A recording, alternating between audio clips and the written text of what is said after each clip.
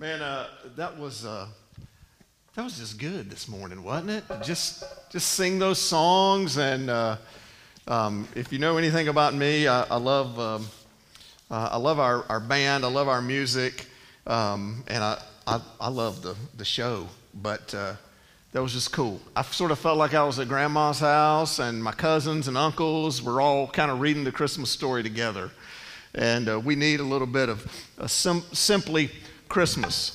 Well, there are two birth stories that are the backstory to Christmas. Two really important figures, their birth stories. You've heard the scripture that we read, part of Luke 1 there. It's the story of the birth of John the Baptist and Jesus. John the Baptist was sent to be the last prophet for Israel before the coming of the Messiah.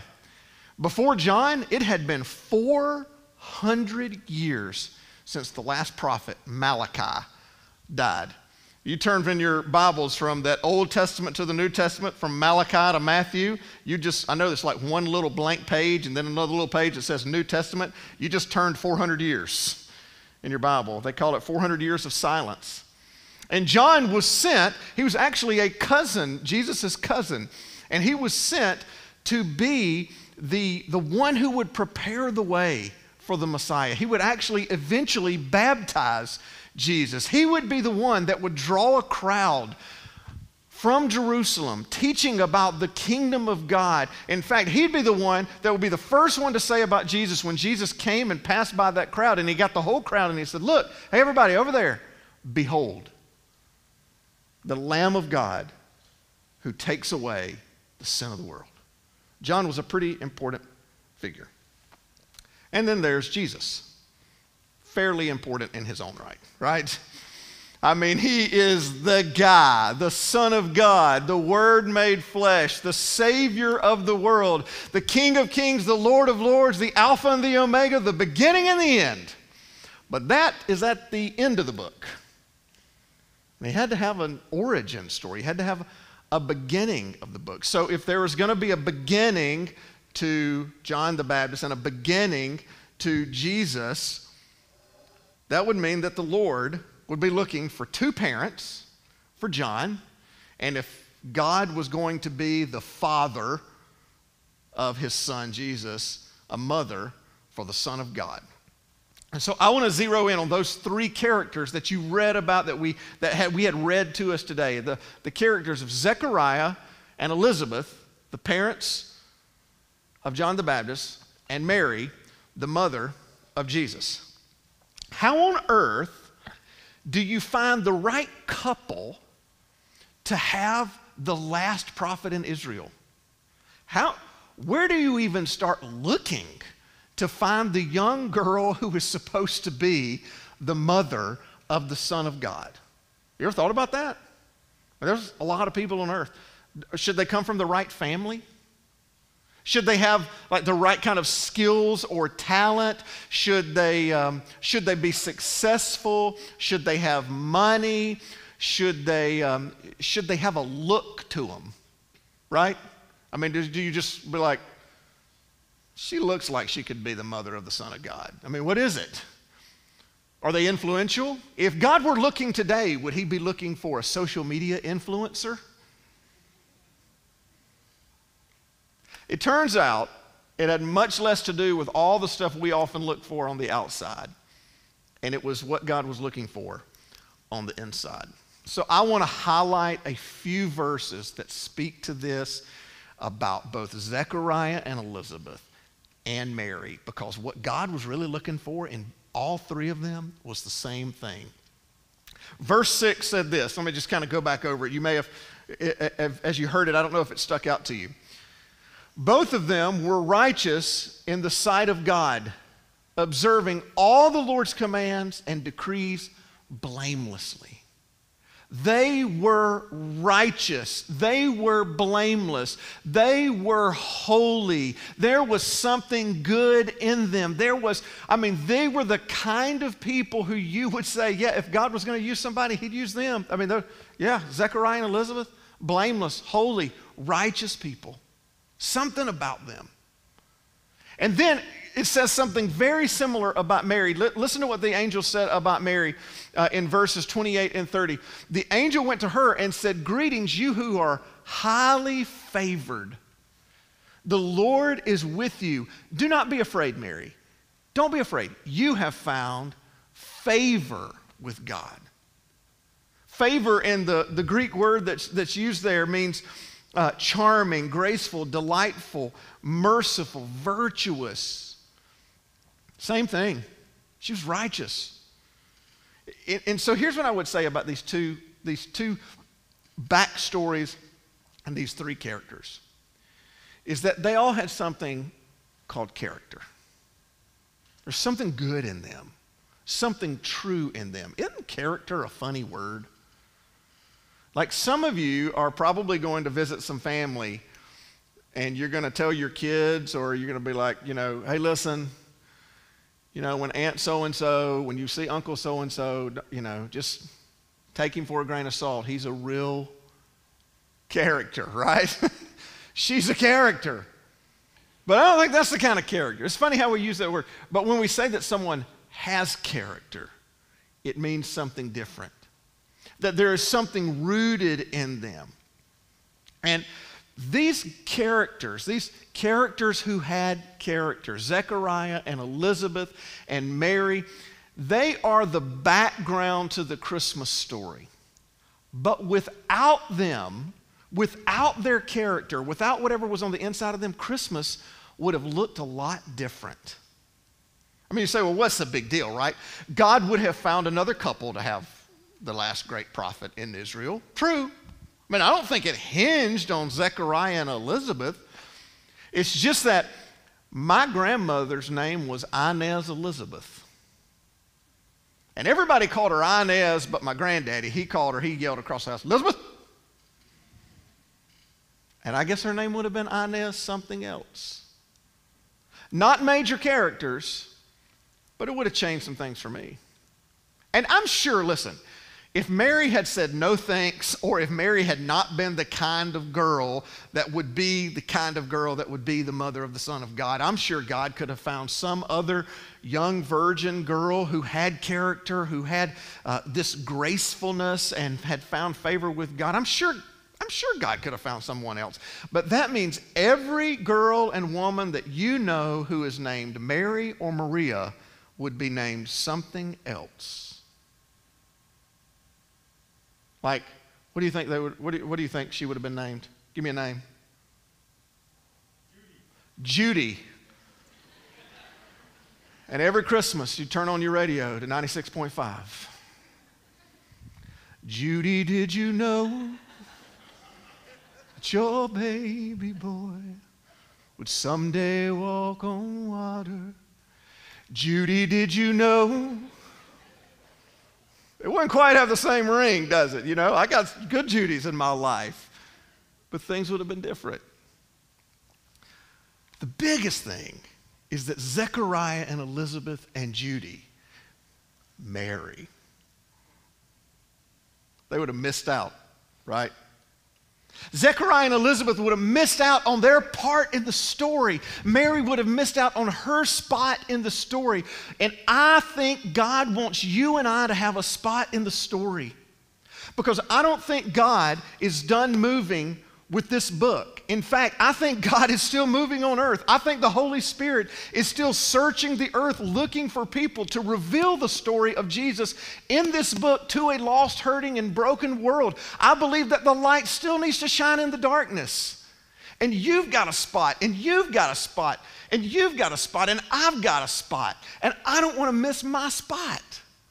I don't want there to be someone else to take my spot at what God wants to do in me and through me, and I don't want you to miss yours. Just like Zechariah had a role, and Elizabeth had a role, and Mary had a role, I've got a role, and you've got a role. So today we're going to dig in. I want to ask one question, and then I want to take a lesson from each of these kind of two birth stories, and then give you a take home that is something that has been challenging me. All right, so here's the question I want you to be thinking about today. Are you ready, if God's ready, to do something through you. Let me ask that again. Are you ready if God's ready to do something through you? I mean, so many people are like, oh, I just want to see God. I just want to see a move of God in my life. I just want to see God do something. And what I would just want to ask you is, like, if he's ready tomorrow morning, are you ready? Like, do you have the kind of character that Zechariah and Elizabeth had? Do you have the kind of character that you would find favor with God that Mary had? Are you ready if God's ready? Because I think God is still roaming the earth looking to move. Are you ready if God's ready to do something through you? These two examples teach us something about being ready for God to do something. Here's what Zechariah and Elizabeth teach us. Character wins in the end. Zechariah and Elizabeth were well along in years. That's a real nice way of saying they were old, right? They were old. I love that. Maybe Luke was friends with Zechariah and Elizabeth. It's just, I just hate to write it, right? They were well along in years. They were seasoned, experienced. They were old. They were old, and they had been praying for years to have a child, but they had been childless. They had been praying for God to do something in their life. Zechariah had been a priest. I mean, he had dedicated his life to service of the Lord. And year after year, they had been faithful to God, to be blameless and to be righteous, and God had not yet delivered. Can we just name something? It's hard to stay faithful when you're waiting on God year after year after year after year. Amen? When you're single and you keep praying for that right spouse and you keep having like terrible first date after terrible first date and terrible relationship after terrible relationship, it's harder and harder to stay faithful, right? When you're praying for a child, when you're praying for a job, when you're praying for things to finally reconcile in your family, when you're praying for something to happen, when you're praying for a loved one to come to Christ, when you're praying for something, when you're hoping for something that you know is right and true and good, and you are waiting and waiting and waiting and waiting and waiting and waiting, and you're trying to do the right thing, it is hard to stay faithful and righteous and blameless while you're waiting. And sometimes you can kind of have this thought, well, what good is this doing? I've been trusting, maybe I should do it my own way. Maybe I should go out on my own. And sometimes you ever had people tell you, like, why are you so faithful to God? What's he ever done for you? Why don't you just live it up? Why don't you just party it up? Why don't you just have fun while it lasts? Because it looks like that's getting you nowhere. Why do you go to church? Why do you keep reading your Bible? Why do you keep praying? Why do you keep trusting? What's God ever done for you? And here's what Zechariah and Elizabeth would tell you. If that's you, they'd say, hey, come on. Keep waiting and keep trusting, because character wins in the end. And some of you are thinking about, isn't it amazing how you can throw away decades of faithfulness and obedience with one rash decision? Isn't it funny how you can destroy a reputation with one rash decision? And some of you are tired of waiting on God, and you're tired of being faithful, and you think, why hasn't God come through? And what you don't know is that you have no idea the morning you're going to wake up and God says, today's the day. Zechariah had gone to that temple 1 billion times, but the one time that it mattered most was the time that he had been faithful for all those years. And God said, Zechariah, I'm ready. Are you ready when God's ready to do something through you? Zechariah and Elizabeth would tell you, don't throw it away. Keep trusting, keep waiting. One of my favorite stories and one of my favorite books, a book called Axiom. And it's really a story about ministry leadership, and it tells the story here of a young pastor who's telling his story, who has grown a really successful youth ministry at a church, but it has been really difficult, and especially the last couple of years. And it's a story about how he's resigning from the church, And I love this story that he tells. About a week before he's to resign, he goes to lunch with an older church member who had kind of been a member of him. And he says that this is what he asked him. Well, tell me about your resignation. The guy was a good friend, knew he was stepping away. And he said, well, I told him of my plan to shoot really straight and explain what was broken in the church and how frustrating it had been to try to build a strong youth ministry in a weak church. And he was like, I had dialed up this resignation letter and I was going to tell it like it was. You ever crafted that email? You ever typed out that post?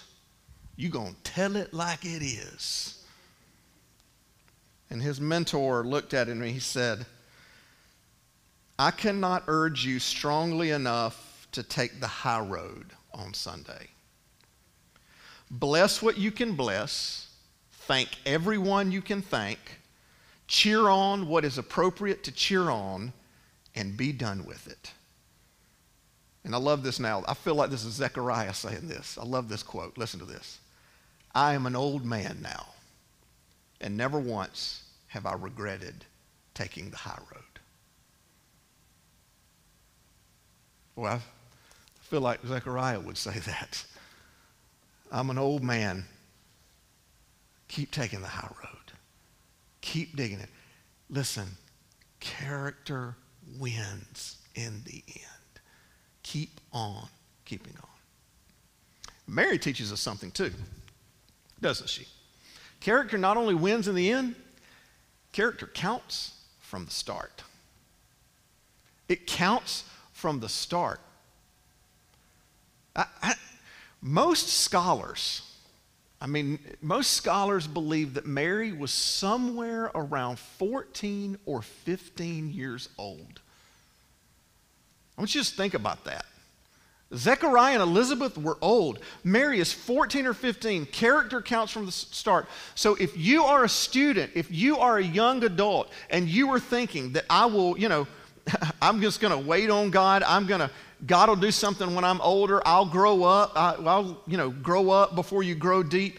Just remember that if you are 14, 15, 13, 16 years old, that Mary was giving birth to the Son of God while you're playing Xbox.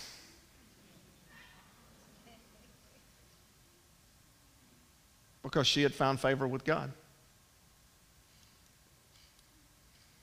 What are you doing? You think you're 13, 14, 15, God doesn't want to do something with you? You think you're 21 and single and God doesn't want to do something with you? You think you're 25 and single again and God doesn't want to do something for you? And you think it's the adults? Listen, character counts from the start. What if Mary had not been ready? Character counts from the start. What are you doing right now? Not for God to move in your life when you're 30, not when you're 40, not when you're 70. What are you doing in your life right now to dig in deep, to grow deep roots, to put the right people around you, to start the right habits, for God to move in you when you are 15? A 14-year-old girl changed the world. Maybe God wants to change it again through you. Character counts from the start. And listen, if you're young, if you can't tell us old people, we need some help. We're not doing so good with the world. Maybe it's you. Maybe it's a 15-year-old. Maybe it's a 16-year-old. Maybe it's a 23-year-old. Character wins in the end, and a lifetime of faithfulness and righteousness matters, but it also counts from the start. So teenagers, what are you doing to develop habits? What are you doing to dig into the kind of life, the kind of relationships that are going to help you have the right kind of character right now? Parents, what are you doing to help build that in your kids? Because character counts from the start. You have no idea, 15-year-old, 16-year-old, 18-year-old, what God wants to do in you and through you right now. Not one day, right now. Character counts from the start. And both of these serve as a powerful backdrop to a really profound message in the Christmas backstory.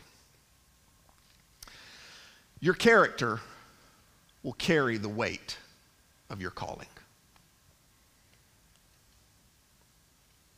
If your character is too flimsy, it won't be able to withstand what God wants to do in your life. If your character is too shallow, it won't be deep enough for God to move in your life. If your character is too fragile, it will break under God's call in your life. Here's what I know to be true. God wants to do something in you. You have a purpose. You have a purpose. And it's more than folding clothes or going to work or bussing around kids or going to class or selling whatever it is you sell. It's more than the stuff you do. You have a purpose. God wants to do something through you. And what will matter most to you finding that purpose will not be how successful you are, how much money you have, the skills and the talent that you have. What will matter most is how deep your character is, your obedience, your faithfulness, your eagerness to say, here I am, Lord, yes, send me. Your character will carry the weight of your calling. And if it's not as deep as you want it to be, or you say, man, Carter, I've made some mistakes, today's a great day to start over. Today's a great day to start over. The good news is that this baby Jesus that came to make all things new, and that includes you. So whatever you've got in your past, this Christ grew up to die a death on the cross for us so that we could be forgiven, so that we could start over. And there's no better time than to start right now on this Christmas. But here's what I want you to know. The depth of your character, not the height of your talent, will determine what God does in your life. Don't look around and say, well, I can't do what she does, and I'm not as good as this at what he does. That's the depth of your character, not the height of your talent, will determine what God wants to do in your life. 2,000 years ago, God wanted to birth a baby named John. And Zechariah and Elizabeth had the character for God to use them. God wanted to birth a baby Savior named Jesus. And Mary had the character to birth Jesus. And maybe it's not a baby, but God wants to birth something through you. What is it?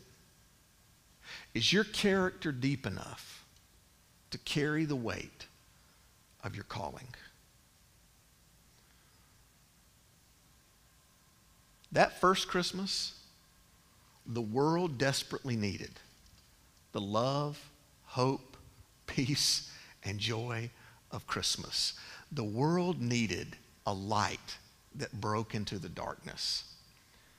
And brothers and sisters, I don't know if you can tell, but we live in a world that still needs a whole lot of love, joy, peace, and hope.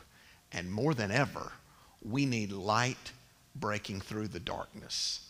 And God might just want to birth some light in you and through you, in your office, in your neighborhood, in your family. I know this to be true.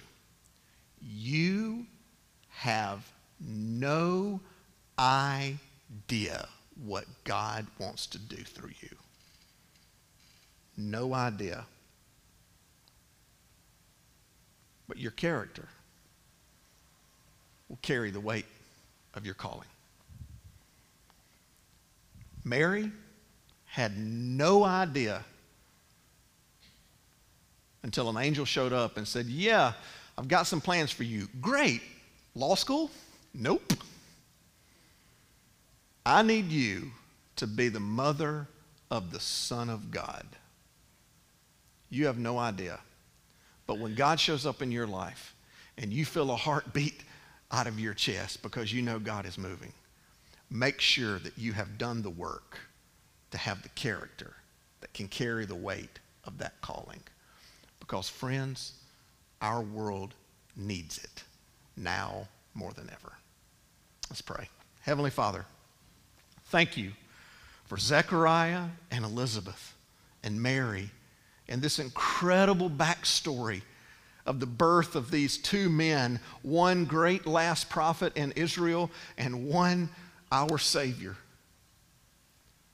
Thank you, Lord, for their example that sometimes we gloss over at Christmas, and what it meant for them to have character that could carry the weight of your calling on their lives. Lord, you're calling some of us to do something, even right now. There's some of us that are feeling called to do something, but some of us have no idea, and we're wondering if it even matters. And what my prayer would be, Lord, is that we would today make the decision that whenever you're ready, we're going to be ready.